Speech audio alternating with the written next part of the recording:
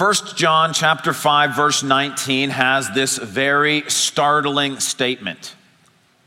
The whole world is under the control of the evil one. You hear that? Now, that's not my statement. This is God's statement. The whole world is under the control of the evil one. Think about that for a moment. The whole world, governments, educational systems, neighborhood associations, businesses, retirement communities, sports teams, and not just the Yankees either. The whole world, God says, is under the control of the evil one. The more you think about that statement, the more frightening it becomes. How many of you here this morning are a parent or a grandparent who have this week or next week or recently sent a child back to college? How many of you here are in that situation? Is that not a frightening statement? How many of you here are parents or grandparents who will be sending a child back to high school or middle school or elementary school in the next week or two? How many of you are in that situation? Is that not a frightening statement? The whole world is under the control of the evil one. How many of you here are students who will be returning or have returned to college or high school or middle school or elementary school? How many of you are here in that situation? Think about it. The whole world is under the control of the evil one. How many of you here lead a small group or are involved in a ministry where you're discipling another Christian or where you're involved with teaching or helping other Christians grow in their faith? How many of you here in that position? Does this statement not frighten you? That as they go out into this world, the whole world is under the control of the evil one. Worse than that, the Bible tells us that the evil one, who is in control of the whole world, prowls around like a roaring lion looking for anybody that he can destroy. That Jesus tells us the world hates followers of Christ. That not only is the whole world under the control of the evil one, but the world is against us. That if you name the name of Jesus, if you want to identify yourself with Jesus, the evil one wants nothing more than to destroy you. And here we read that not only does he want to destroy us, but the whole world is under his control. What are we supposed to do in the face of that kind of frightening news? As we think about sending kids back to school, as we think about going back into that ourselves, what are we supposed to do in the midst of that kind of frightening situation? Well, I'd like to suggest that we do the same thing that Jesus did. Faced with this exact same truth, this is not new stuff. This was true at the time of Jesus as well. I'd like to suggest that we do the same thing that he did. And what it is that he did, he prayed. He prayed for protection for those that he loved. If you have your Bible, would you turn to the book of John, chapter 17. John chapter 17, it's page 766 in the Bibles the church provides. John chapter 17.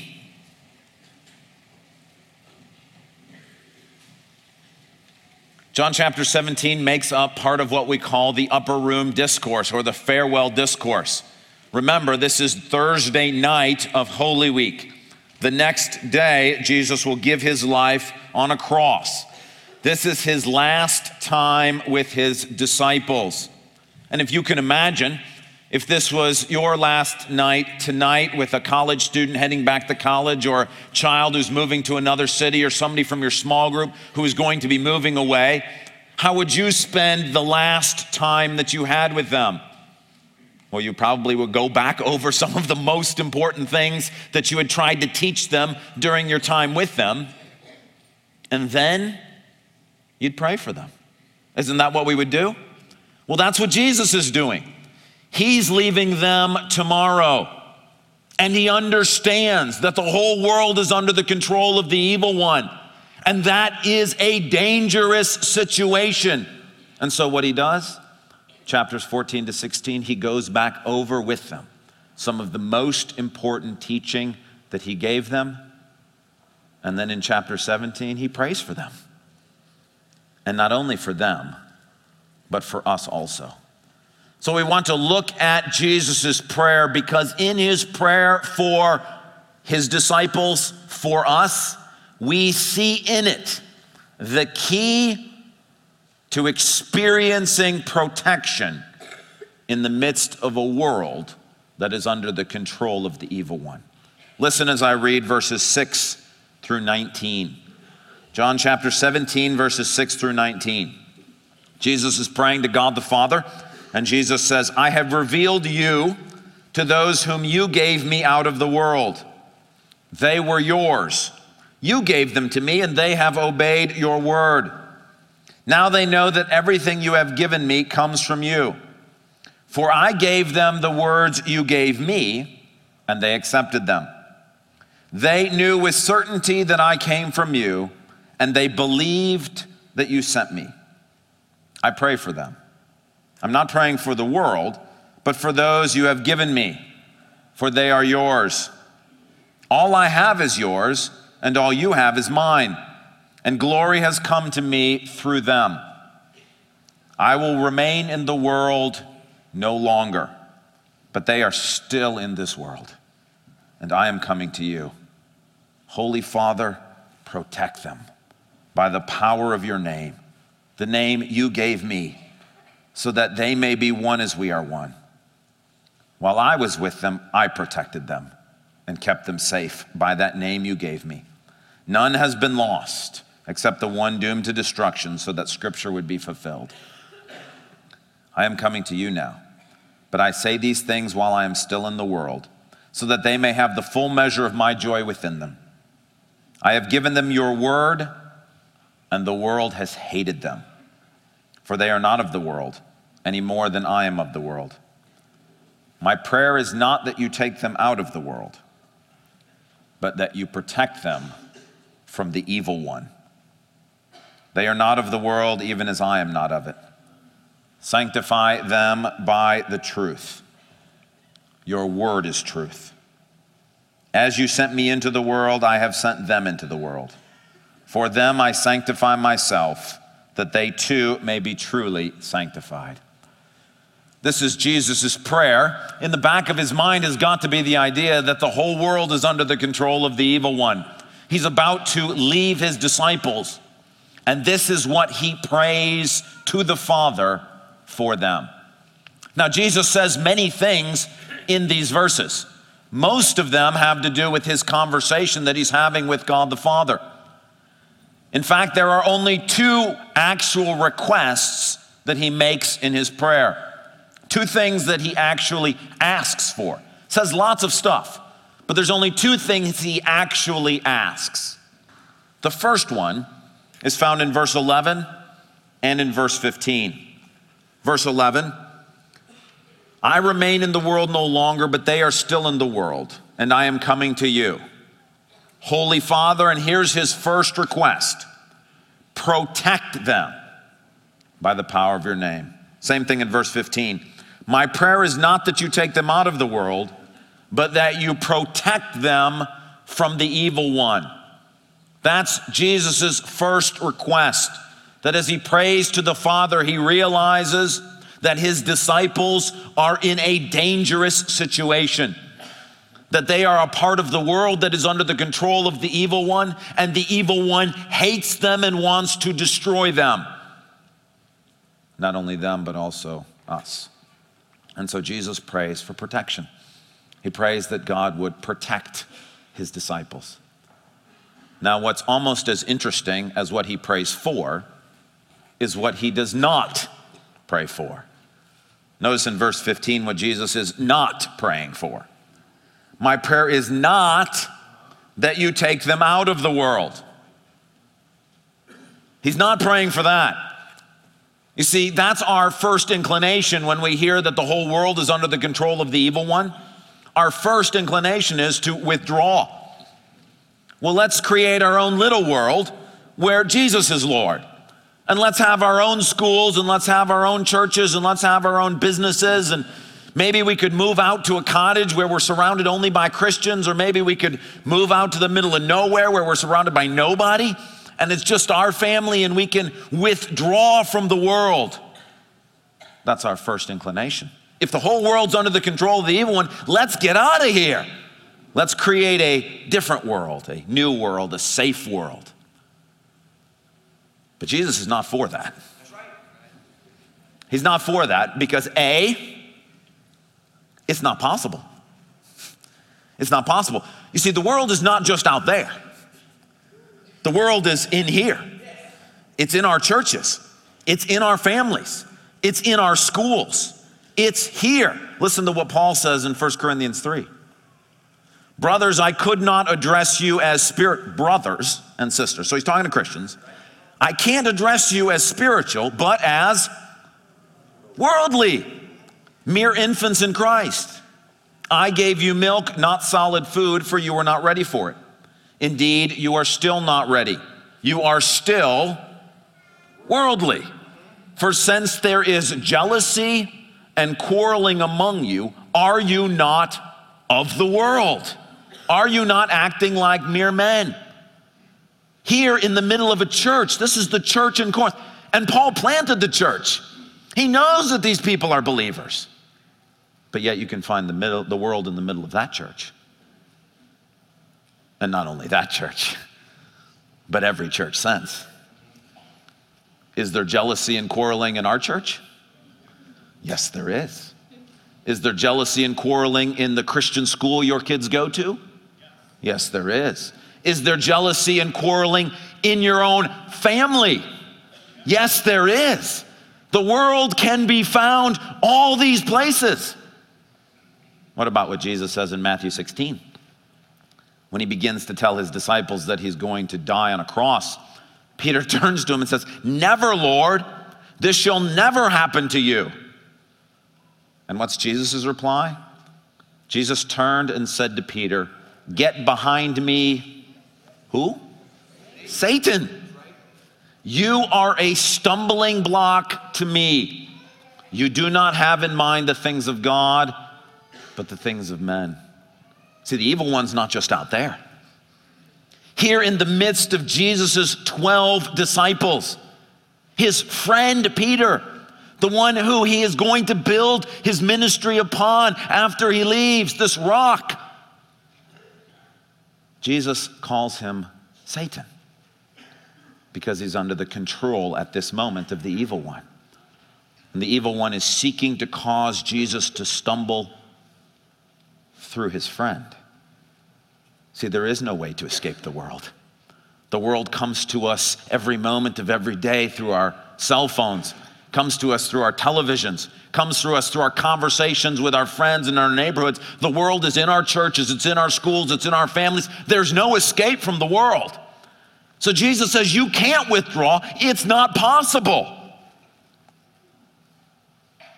But B, the other reason why withdrawal is not a good strategy is because Jesus says, verse 18, as you sent me into the world, I have sent them into the world.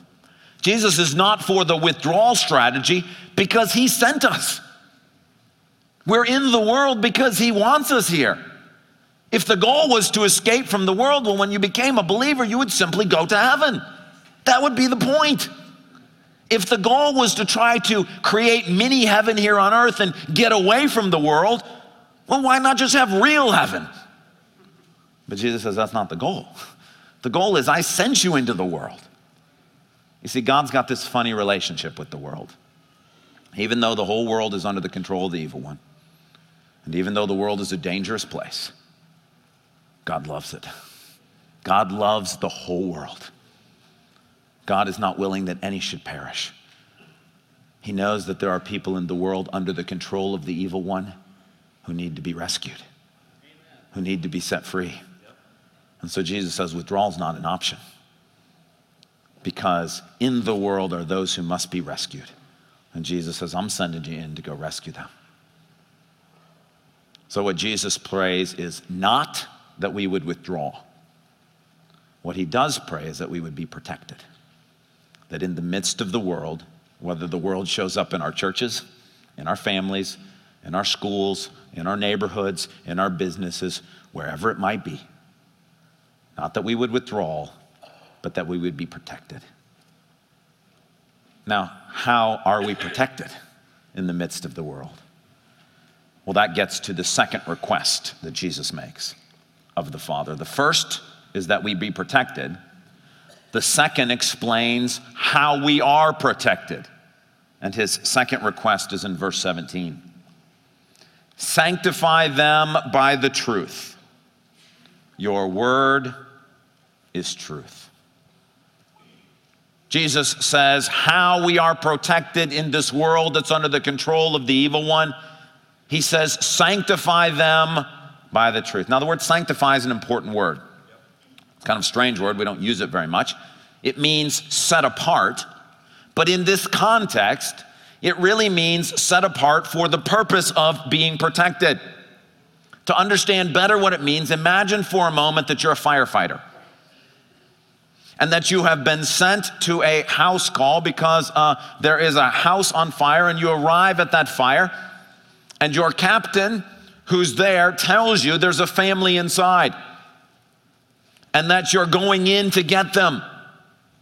Well, at this point, withdrawal is not an option, because there are people who need to be rescued and you've been sent. So turning and running the other direction's not an option. But as you get ready to enter this house, which is filled with dangerous smoke, the captain reminds you, put on your mask. Because when you go into this smoke-filled environment, there's no way to avoid the smoke. It's there. But the mask sets you apart. It differentiates you.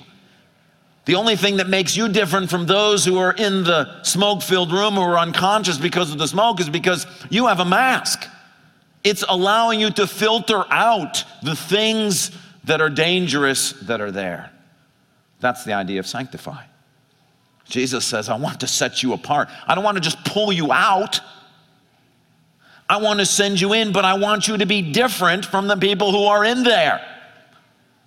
And what makes us different is that we're wearing a gas mask. So the question is what's the mask? Jesus says it's truth. And specifically, your word is truth. Your word. Jesus, remember, is praying to God the Father. He's saying the word of God, God's word. That's the mask that sanctifies us, that sets us apart, so that when we go into the smoke-filled building, what differentiates us from the people who are unconscious is not the fact that we're not in the building, we are there. What differentiates us is that we have a mask over our face that is protecting us. And what is that mask? It is the word of God. Now, what does John mean when he says, or what does Jesus mean when he says the word of God? Well, in John, that language can refer to two different things. The first thing is it can refer to Jesus himself. In John chapter 1, Jesus is called the Word of God. In John 14, Jesus says of himself, I am the way, the truth, and the life. If the mask that protects us is the truth, well, who is the truth? It's Jesus. And what Jesus is saying in verse 19 of our passage, for them I sanctify myself, that they too may be truly sanctified. Jesus is referring here to the fact that the next day, on Good Friday, he's going to go and give his life on the cross. And that the purpose of doing that is that you and I, we're in the house dying from the flames and the smoke. and that Christ was sent in to rescue us, and that through his death, that even though we were unconscious and there was nothing that we could do to rescue ourselves, that through his death and his resurrection, Christ has come to pull us out, to give us new life. And that when we by faith accept what Christ has done for us, he comes to dwell within us through his Spirit who guides us in all truth. How are we protected when the whole world is under the control of the evil one? Jesus says it's when we, by faith, accept him. And that's why John says of believers, greater is he that's in you than he that's in the world. How are we protected? Well, we have Christ in us if we are believers in him. That for that student that's going off to college, yes, the college doesn't matter if it's a Christian college. It's the whole world is under control of the evil one. But if you take Christ with you, well, then greater is he that's in you than he that's in the world. You have protection with you no matter where you go or what you do. And so Jesus is praying first and foremost that we would have him dwelling in our hearts so that no matter where we go and experience the world, whether it's in our church or in our family or in our school or in our city or wherever it might be, that we would always have with us one who is greater than the world's power that we will experience. Now, there's more to it than that. It's not simply enough to be a Christian. You don't want to simply pray with your 10-year-old and say, have you accepted Christ? And off to school you go, have at him. That's not all it works. Because there is a second thing that is identified as the Word of God. Not just Jesus himself, but also the words that he spoke. The words that have been recorded for us, what we know as the Bible. This is the Word of God. This is what is designed to protect us. The Word of God is the mask that filters out the ever-present smoke of worldliness. That God's Word, written down for us, is our protection. That as his Word is in our hearts and in our minds, the world has no power over us. The evil one cannot destroy us. Now, I want to be honest with you. I don't want to be mean. I don't want to be inappropriate, but I want to encourage you about something. We started the sermon by talking about students going back to school, about kids going off to college, about people that we've been discipling or working with moving away. I want to be honest that when I think about students today, when I look at kids who are in school, what I see is kids who are incredibly talented when it comes to music, for example. That they practice more than I ever practiced, that they're more accomplished, that they are better equipped when it comes to singing or to music. The same is true for sports. They're more involved in sports camps and in playing in different leagues and involved in everything under the sun. In fact, The Atlantic had an article just this week called Music's Virtuoso Glut. That basically there is a young generation of musicians who have practiced so many hours that they are all incredibly talented. The article began with this quote: "The overall level of technical proficiency in instrumental playing, especially on the piano, has increased steadily over time. Many piano teachers, critics, and commentators have noted the phenomenon, which is not unlike what happens in sports. The 4-minute mile seemed an impossibility until Roger Bannister made the breakthrough in 1954. Since then, runners have knocked nearly 17 seconds off Bannister's time." The article goes on to say it's not just music or sports, it's actually happening in the chess world. That there are so many little grandmasters of chess. It's happening when you look around in academics, that students today have more opportunities and they take advanced courses and they go to math camp and they have extra tutoring and they have all sorts of things, service projects that they can get involved in. When you look at the generation today, it's the most entertained generation ever. They've watched more movies. played more video games, mastered more video games, learned more new technologies, that when you look around, it's mind-boggling to see this. But there's a problem. The problem is there is still only 24 hours in a day. That's not changed. So all this other stuff has to push something out of the schedule. One of the things that really gets pushed out of the schedule is the Word of God. Children seem to be spending less time memorizing it, less time reading it, less time discussing it, less time engaging about it. And look, let's be honest. What's true for them is also true for us. That all this busyness, all this other stuff that's making us better musically, better athletically, better academically, better socially, better entertained, better whatever, is squeezing out the one thing that will protect us from the evil one. See, there's no substitute for the Word of God. Worship music, fantastic, but it's not the Word of God. Conversations with Christian friends, very helpful, but it's not the Word of God. Being engaged in a Christian school, fantastic, but not the Word of God. You see, Jesus isn't praying for those other things because he knows there's one thing that will actually protect us. When the fireman goes into the house, yeah, he's got an axe, yeah, he's got a flashlight. Those are important. It's part of his job. But the single greatest danger that he faces is smoke inhalation. And there's only one thing that stops it, and it's not the axe, and it's not the flashlight, it's the mask. And without the mask, he's dead. What's he gonna do? If you can't breathe, you can't function. And so Jesus is praying for one thing.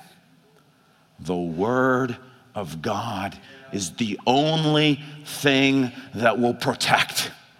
Those other things are important, and they're part of the whole mission. We're not just about being protected, we are about rescuing, and you do need the axe, and you do need the flashlight. But if you're thinking about protection from a world that is under the control of the evil one, Jesus says there's one thing, and it's the Word of God, dwelling in your heart through Christ, and in our minds and in our lives through his words. See, because when you go out in this world, whether you're sitting right here in the pew experiencing the world, or in your family, or in your school, or wherever it may be, and the world tells you you're no good, you won't amount to anything, you're just a failed loser who keeps messing up over and over again, it's the Word of God that says to you, but Christ has accepted you. You are righteous in his life, that God sees you as being beautiful, that he sent his Son to die for you. It's the Word of God that counteracts that lie. When in the world we hear the world say to us, it's hopeless.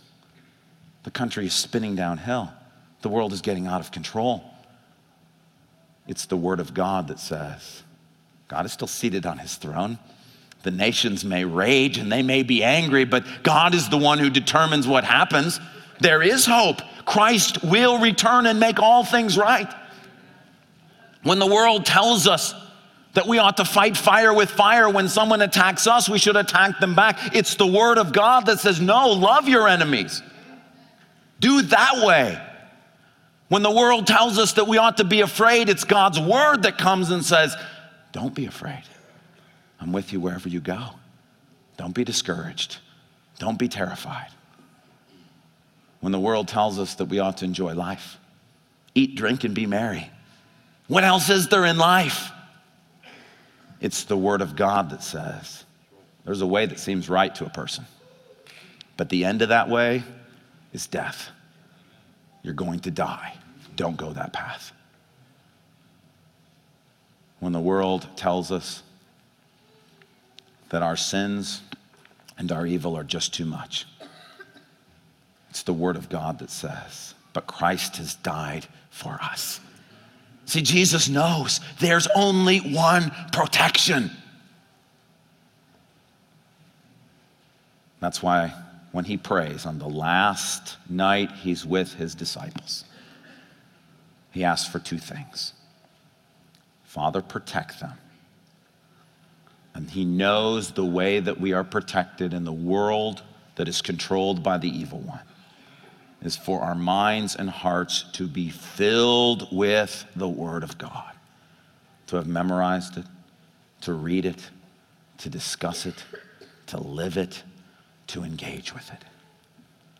And you know what Jesus prayed in John 17 is not something that he simply prayed 2,000 years ago. This is his prayer this morning. This is what he's in heaven praying right now. If you want to know what the Son is asking the Father, he looks down and sees every one of us here.